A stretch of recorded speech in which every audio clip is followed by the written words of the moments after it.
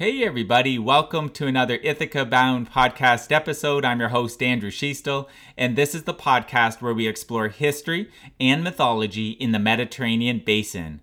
I'm joined today with Dr. Sarah Iles Johnston for a conversation about Greek mythology. Dr. Johnston is College of Arts and Sciences Distinguished Professor of Religion in the Departments of Classics and Comparative Studies at The Ohio State University, based in the U.S. She has written many publications over her career, including a couple books as examples. She is author of the book The Story of Myth, which was published by Harvard University Press, and she is author of the forthcoming book Gods and Mortals, Ancient Greek Myths for Modern Readers, which is scheduled for release in early 2022 and will be published by Princeton University Press.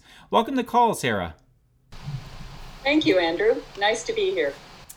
To begin with a contextual question, Sarah, and to create sufficient background for the conversation, what is Greek mythology? Well, there's many different answers to that question, and some scholarly debate about which of them are right. For me, mythology, that word mythology, means a compilation of all the myths of a culture. So we could say Greek mythology is every myth the Greeks ever told. But Greek mythology as a term also means talking about those myths, studying those myths. So it's what you and I are doing today, as a matter of fact, as well. Okay.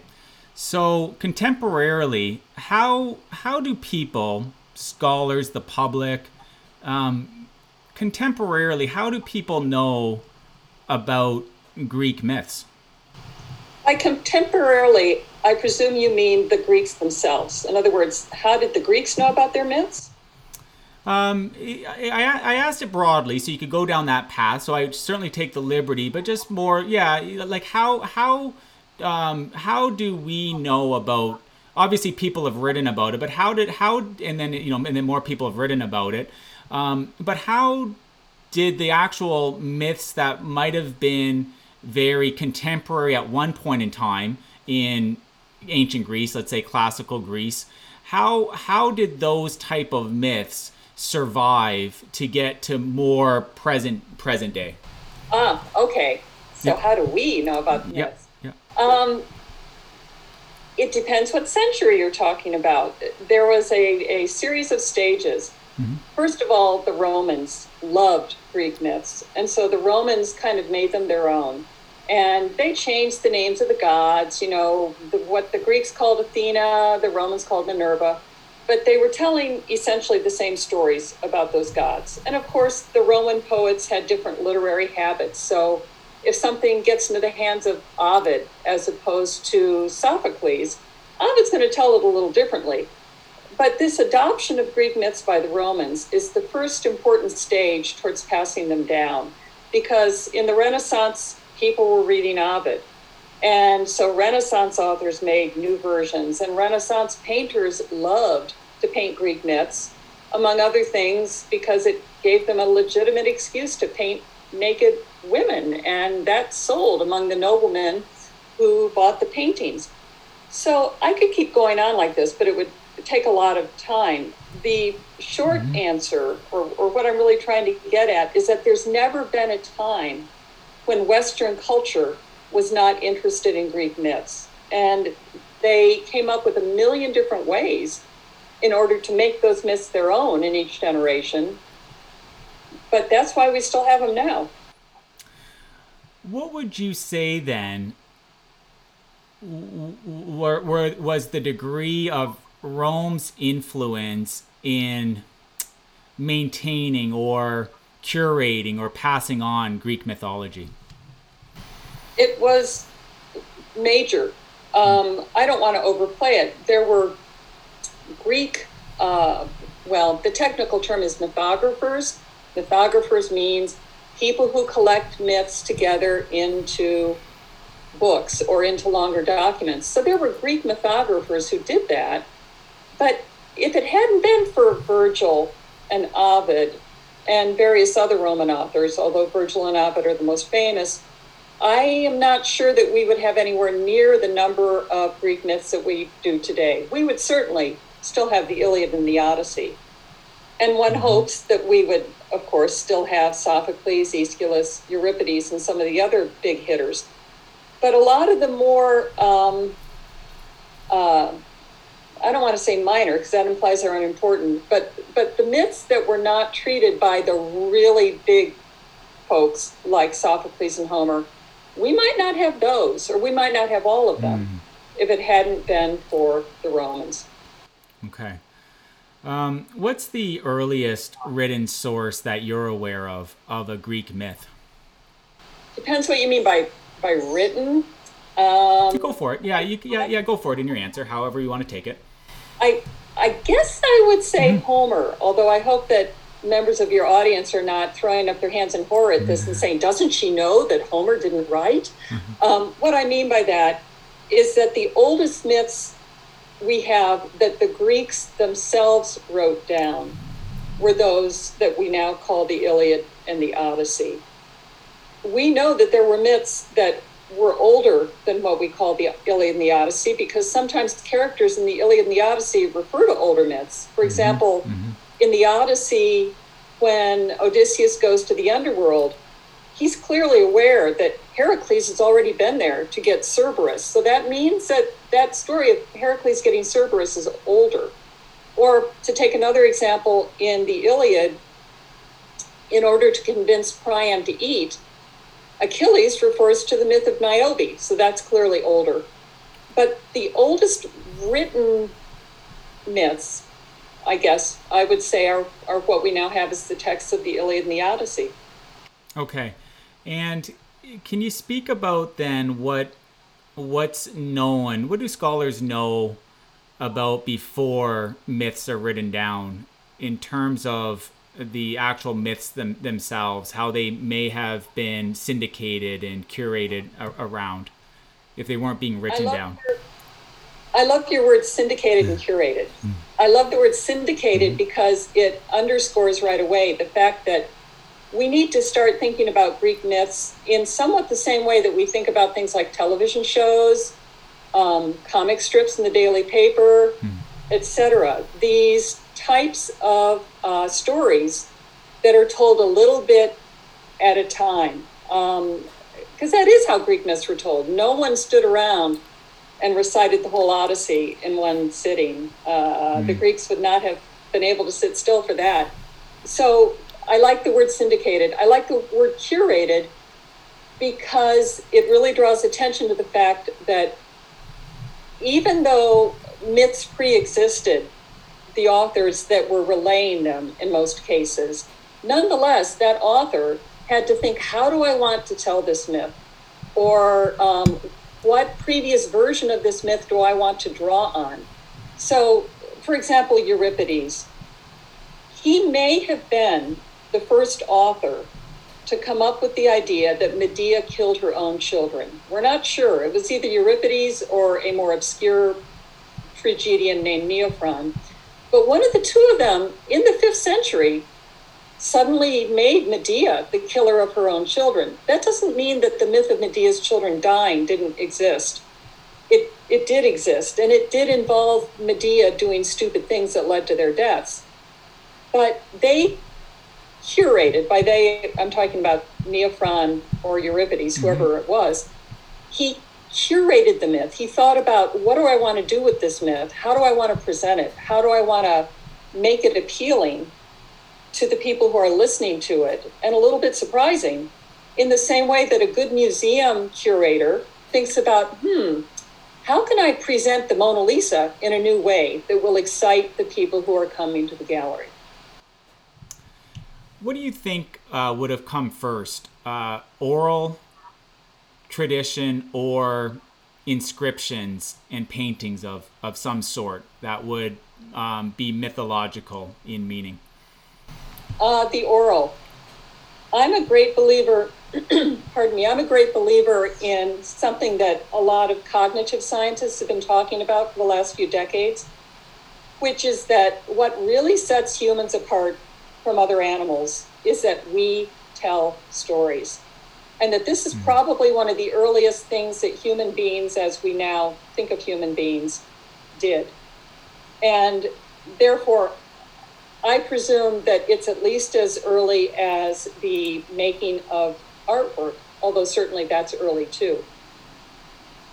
Any other, you mentioned earlier, at least one writer, I believe you mentioned a few, any other early writers, and even if you want to re-mention some of them, that wrote or curated or syndicated Greek mythologies? Is there a few writers that you want to highlight?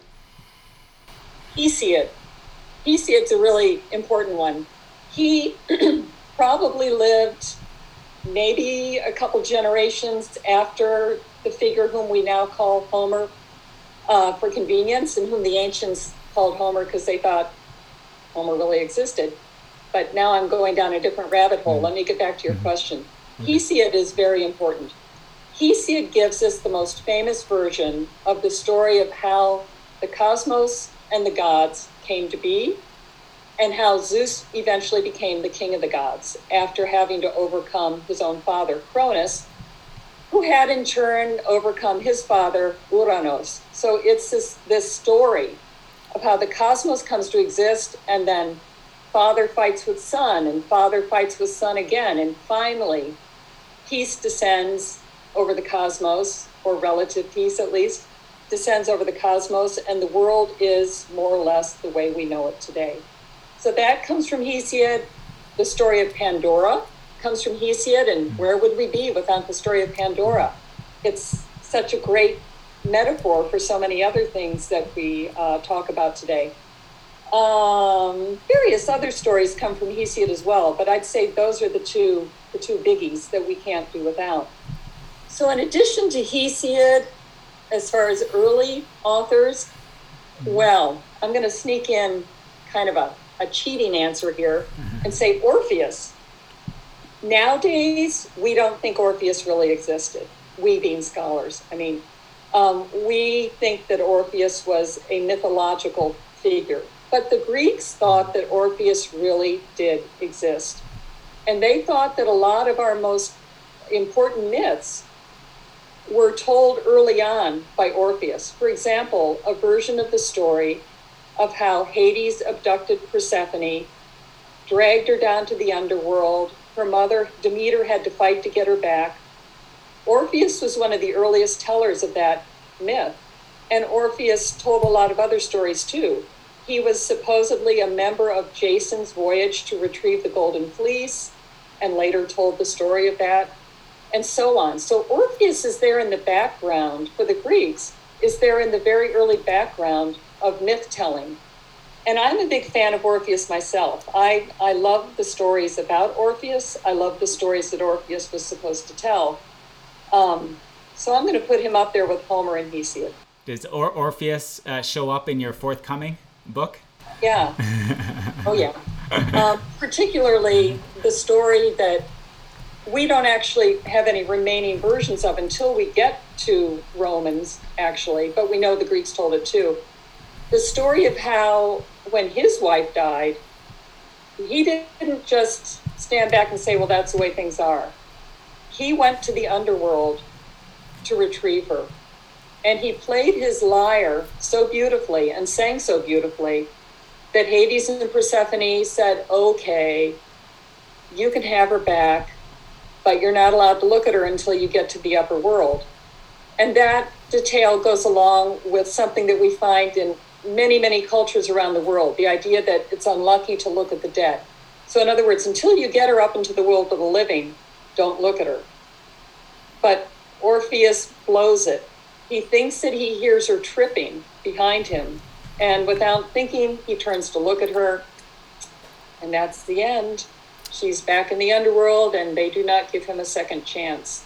So I tell that story in my forthcoming book. I tell about his time as one of the Argonauts and how he protected the whole ship from the dangerous Song of the Sirens. Yeah, and I tell about how he died. I'm going to leave that hanging there because I don't want to give everything away. Did everyone like how I casually got the plug-in for Dr. Johnston there? Yeah, thank you. You're welcome. Okay, you mentioned Hesiod and writing about the Titans and such. Would would it be Hesiod's telling of those that tradition? Would that be what's considered the oldest tradition that scholars know about? Was the Hesiod's telling of those events around the Titans and I might not get the exact name. It's Rhea and Gaius. Would those be the from a chronology perspective the oldest tradition? Probably. If you've been talking to other classicists, you know already that it's sometimes very hard to date things, and we don't really know exactly when the poetic tradition that we call Homer was composed, for example. So Hesiod, he's younger than Homer, but we think that probably the traditions that the ancient Greeks thought were Orphic, in other words, things that were written by Orpheus, they're probably about the same age as Hesiod. So, let's say Hesiod is the oldest poetic tradition we have that we can actually be sure really truly existed. We're sure that there was a Hesiod. But these fragments of poems that are attributed to Orpheus that we now know, there's no Orpheus, so who knows who wrote them, they're probably about as old. Yeah, and your answer's perfect, Sarah. What I was getting at, because it's helpful, what I was getting at was something slightly different, and I know my question wasn't the clearest. What I meant by chronology wasn't the author, like who's the oldest author, but okay. more about the tradition itself, because Hesiod's writing about Titans, and then we know Titans come before the Olympians. So more like was from a chronology of the tradition itself, like the actual narrative. Would that one that Hesiod have written be the oldest? Yeah. You're absolutely right. Okay. The story is that at first there's nothing, and then slowly stuff comes out of this nothing. And one of the very first things to come out is Earth. And Earth all by herself gives birth to Sky. And then the two of them make love and start creating things sexually. And their children are collectively the Titans, whom you referred to a moment ago. Mm-hmm. And Sky is very cruel to his children. In fact, he doesn't even want them to be born. He keeps shoving them back up Earth's birth canal and doesn't let them emerge into the world. And finally, Earth has enough of this and manages to hand to her youngest son, who's still inside of her, a sickle. And, this is one of those moments where you're thinking, how does Earth do that logistically? But in any event, she manages to give this sickle to her youngest child, Cronus. And the next time his father arrives in his mother's bed, Cronus jumps out and castrates his father. And this is the end of the rule of Sky. So Cronus comes into power, but he's pretty much as cruel as his father. He thinks he's smarter. He says, I'm going to swallow my children. They'll never get out of my stomach. So he swallows child after child until finally his wife Rhea gets tired of this. And with the help of a couple other goddesses, she hides away her youngest child, Zeus, as soon as he's born. And Zeus manages to overcome Cronus with the help of his brothers and sisters. So Zeus and his brothers and sisters and their children are the Olympians. And this is the generation of gods that remains in power. Okay, so that's a perfect segue to what my next question was going to be, and it's the pantheon. If you Google certain terminology when it comes to Greek mythology, there's different phrases out there like the pantheon, the Olympians. You even see things like the 12 Olympians. So how do you approach all that? What do you consider the pantheon to be, or the Olympians, or even this term called the 12 Olympians? 12 Olympians, who you're going to put in that category kind of depends on the scholar. There's certain gods who will always be there. Obviously, Zeus. You can't have a pantheon without a king. And Zeus's wife, Hera. and Zeus's most important children, like Apollo, Artemis, Athena. They're always going to be there. And Zeus's brothers and sisters as well. So Hades, Poseidon, Demeter, Hestia, and then his wife Hera, who's also his sister. But then things get a little bit more debatable. And for example, some people, and I mean both ancient people and modern scholars, would say, well, Zeus's sister Hestia doesn't really belong in the pantheon because she does almost nothing. She's the goddess of the hearth. There's really no myths about her. She's not a big deal. Others would say, well, what about Zeus's son Dionysus? We're running out of spots here. Does Dionysus deserve to be among the Olympians? And I mean, I personally think he does, but not everyone agrees. Some people would kick out Hades because they'd say he's the god of the underworld. You know, he's not up there on Olympus like the other gods. To me, that's kind of a problem because what? Geography matters? If you're a god, does geography matter? So you see what I'm getting at. There's a pantheon of, let's say, approximately 12 gods. And they all have, in one way or another, a close relationship to Zeus. They're a sibling of Zeus. They're a spouse of Zeus, or both, sister and wife. They are a child of Zeus. So not just Athena, Apollo, Artemis, but Hermes, Ares, they fall into that category. So it's very much a pantheon with Zeus at the center and everyone else sort of like the spokes of a wheel that come out from that center. Do you consider then all Greek deities part of the pantheon? In the way that a scholar uses the term pantheon, yeah. Pantheon is just two Greek words stuck together. Pan meaning everything, or all, and theon meaning gods. So pantheon, all the gods.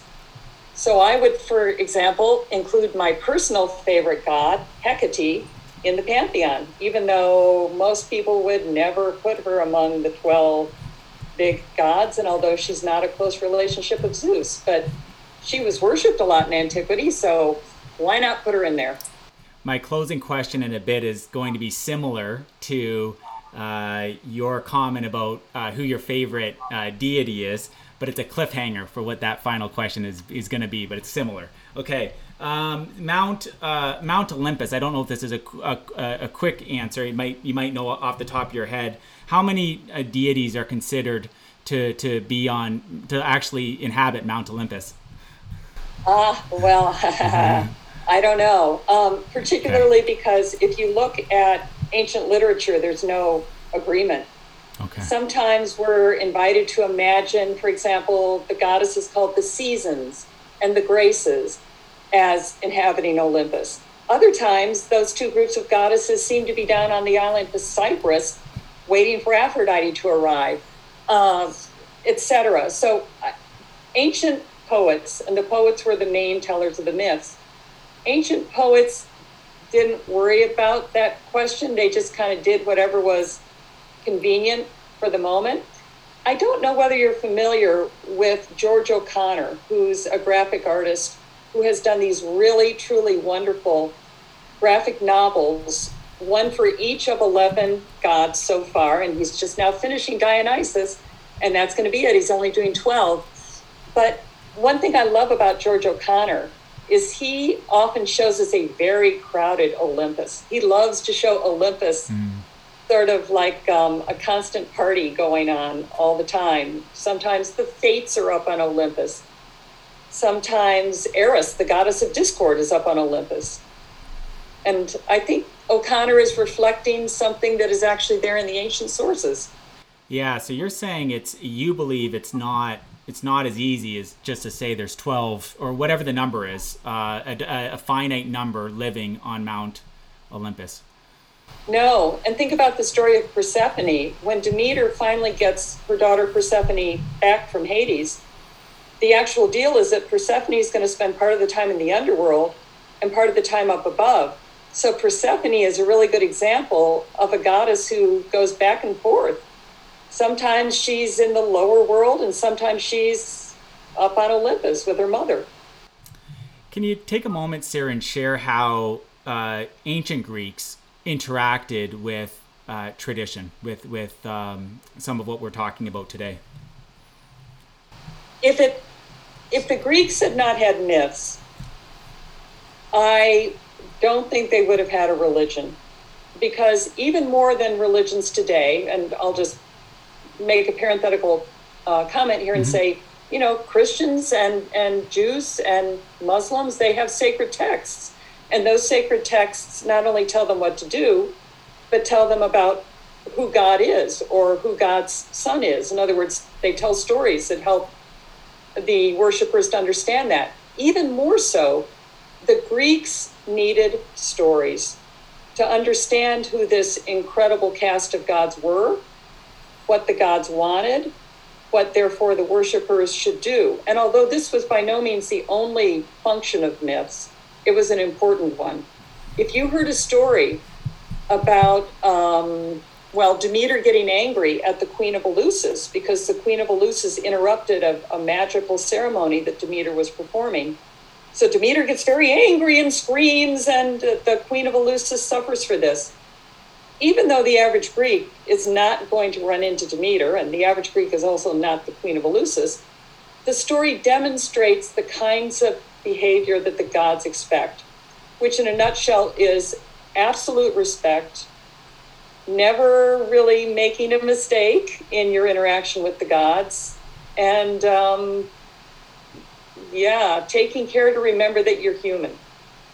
So without the myths, Greek religion as we know it, ancient Greek religion as scholars know it, just wouldn't even be there.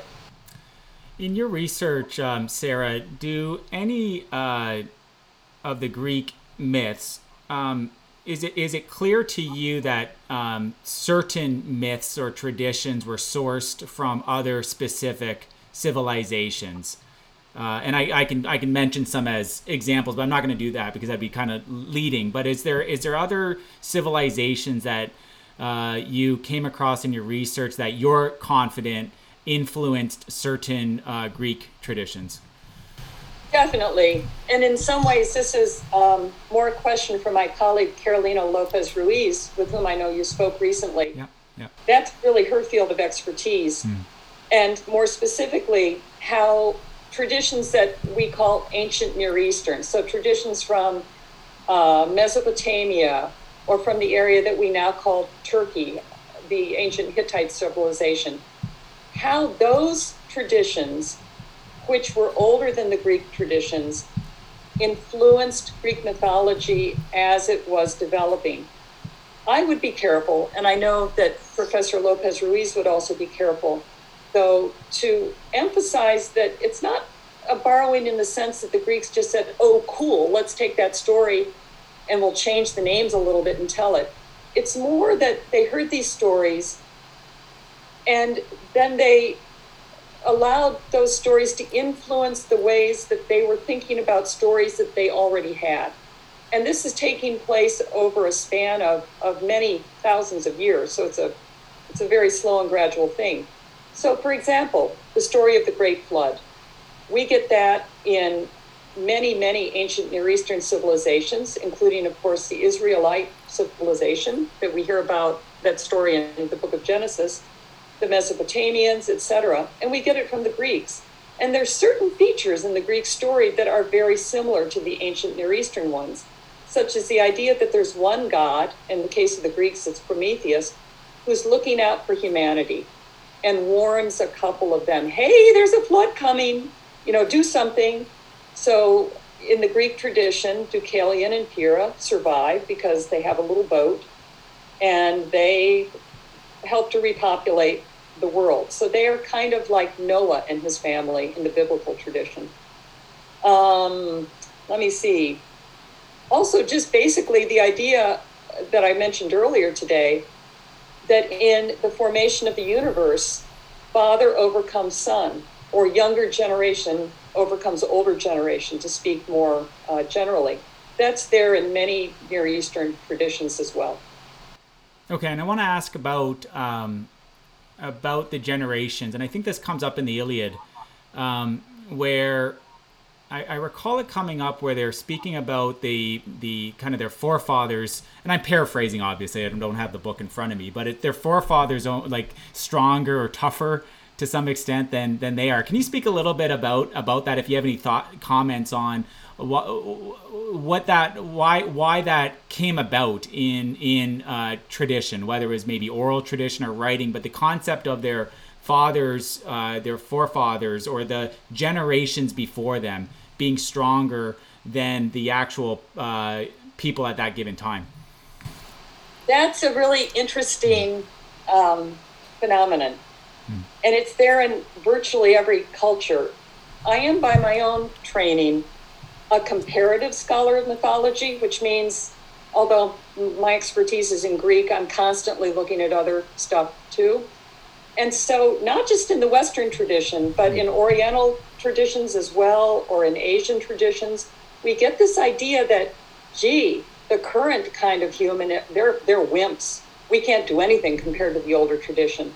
And I think it's part of a more general nostalgia, cultural nostalgia, which virtually every society has. If only we lived in the old days. People were more beautiful, people were stronger, people were smarter. Now, why human beings tend to think that, I don't know. That's a question either for the psychologists or the theologians. I don't know, but it's there. So when the Greeks express that, and you're absolutely right that they do, they express it a lot. I guess they're just being human. Okay. Closing question for you, Sarah. Not the closing question, but a closing question. So when you look at the different writers at the different times, and they, and through that kind of chronology of when they lived, the actual writers, and the traditions themselves, I want to make it a little more broad. Did you see any very clear, pronounced evolutions of traditions as you kind of went through from a chronology perspective? Is there anything that's very pronounced that you think's worthwhile sharing, almost from a macro level? Not off the top of my head. I would say it's more a matter of stylistics in the way that people wrote the myths. But I don't think the myths themselves changed that much. I've been reading Greek mythology as long as I can remember, but I need to amend that and say, when I was 3 years old, my mother read me the story of Pandora from an anthology of children's stories. And once she read that to me, all I wanted to hear was Greek myths.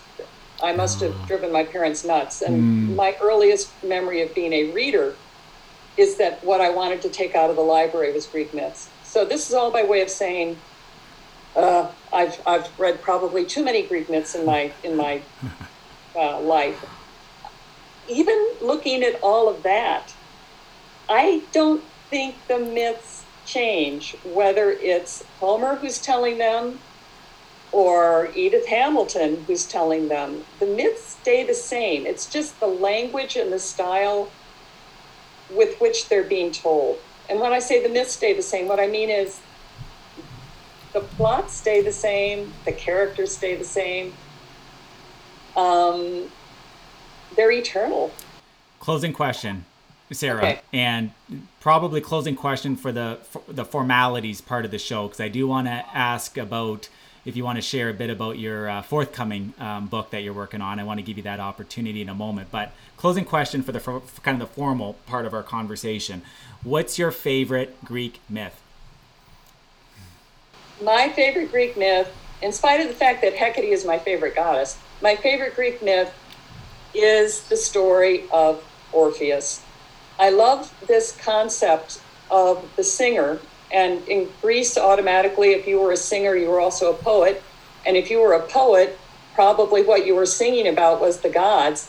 So you've got this figure of a man who sings about the gods and about how the cosmos began and all that stuff that we normally include in Greek myths. And he's a hero. He's able to help other heroes. He does things like manages to help the Argonauts escape from the Sirens, as I mentioned earlier today. So there's Heracles, there's Theseus, there's Bellerophon, etc. These guys who are heroes because they're strong men and they're athletically adept and all of that. But of equal rank with them for the Greeks is the storyteller, the guy who knows his myths and whose business it is to tell them to other people. Almost gets back to that syndicating word that we were chatting about earlier. Absolutely. All right, so we chatted a bit about this before, but I want to get it in the episode for you. Do you want to take a moment and share about the book that you're working on, Gods and Mortals, Ancient Greek Myths for Modern Readers? I'll give it a shot. I just finished the manuscript, so it's going into production soon. What I was setting out to do was tell myths for adults and teenagers, not for children, in a way that would make them attractive. In other words, I didn't want to be writing as a scholar. I try to write attractively when I'm a scholar, but this is attractive in a different way, I hope. In other words, I tried to make an engaging narrative that adults and teenagers could read if they were interested in Greek myth and wanted to hear the stories. I was also trying to be accurate. Not all myth books available today are accurate. And I was trying not to let my scholarly self interrupt the stories, not to say, oh, by the way, there's another way that this story ends sometimes. I wanted to just tell stories. In a way, I'm aspiring, and only aspiring, never achieving. I'm aspiring to be a little like Orpheus. Well, there's a big appetite for this kind of material out there, and you're certainly someone that has a lot of knowledge on this topic, so I trust the book's going to be very successful, Sarah. Okay. Thanks, Andrew. All right. So that wraps up the episode. Thank you for coming on the show, Sarah. Thank you for having me. It's been a pleasure. Okay, everybody. The couple books that I mentioned at the start of the episode that Dr. Johnston, one is already published. The other one, as she mentioned, just completed the manuscript and it's forthcoming. So I'm going to do it this way. The forthcoming book is Gods and Mortals, Ancient Greek Myths for Modern Readers. I will update the show notes when that book becomes available and drop the link there. The book that is available is called The Story of Myth. I'll provide a link to it in the show notes on the ithacabound.com's associated subpage to this episode. Sarah and everybody listening, as always, wishing you a marvelous journey. Bye for now. Hey again. If you enjoyed today's episode, please subscribe to the podcast, and I wish you a bountiful rest of your day. Bye for now.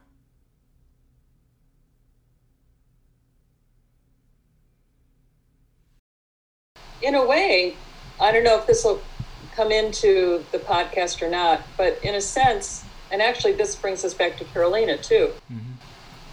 The story of myth is about, of course, how myths engaged the ancient Greeks. And I did all that work as a scholar on that topic. And one day, Carolina and I were sitting in the faculty lounge, and she had been very helpful to me while I wrote The Story of Myth. So it had just come out, and we were saying, oh, thank goodness, The Story of Myth is finally out. And she basically said, you need to put your money where your mouth is. You've now explained how the ancient Greeks made myths appealing. Well, why don't you do it yourself? She and I each teach the huge myth class at Ohio State, the 740-person myth class. And she said specifically, if you think you know how to make myths engaging, go into the classroom and do it. So I started developing a way to do that in the classroom. And then she said, sometime later, well, publish. So the current book really did come directly out of the previous book, but the current book is also, I think, a really nice demonstration of how important one's colleagues can be, how important it is to have engaging relationships with your colleagues.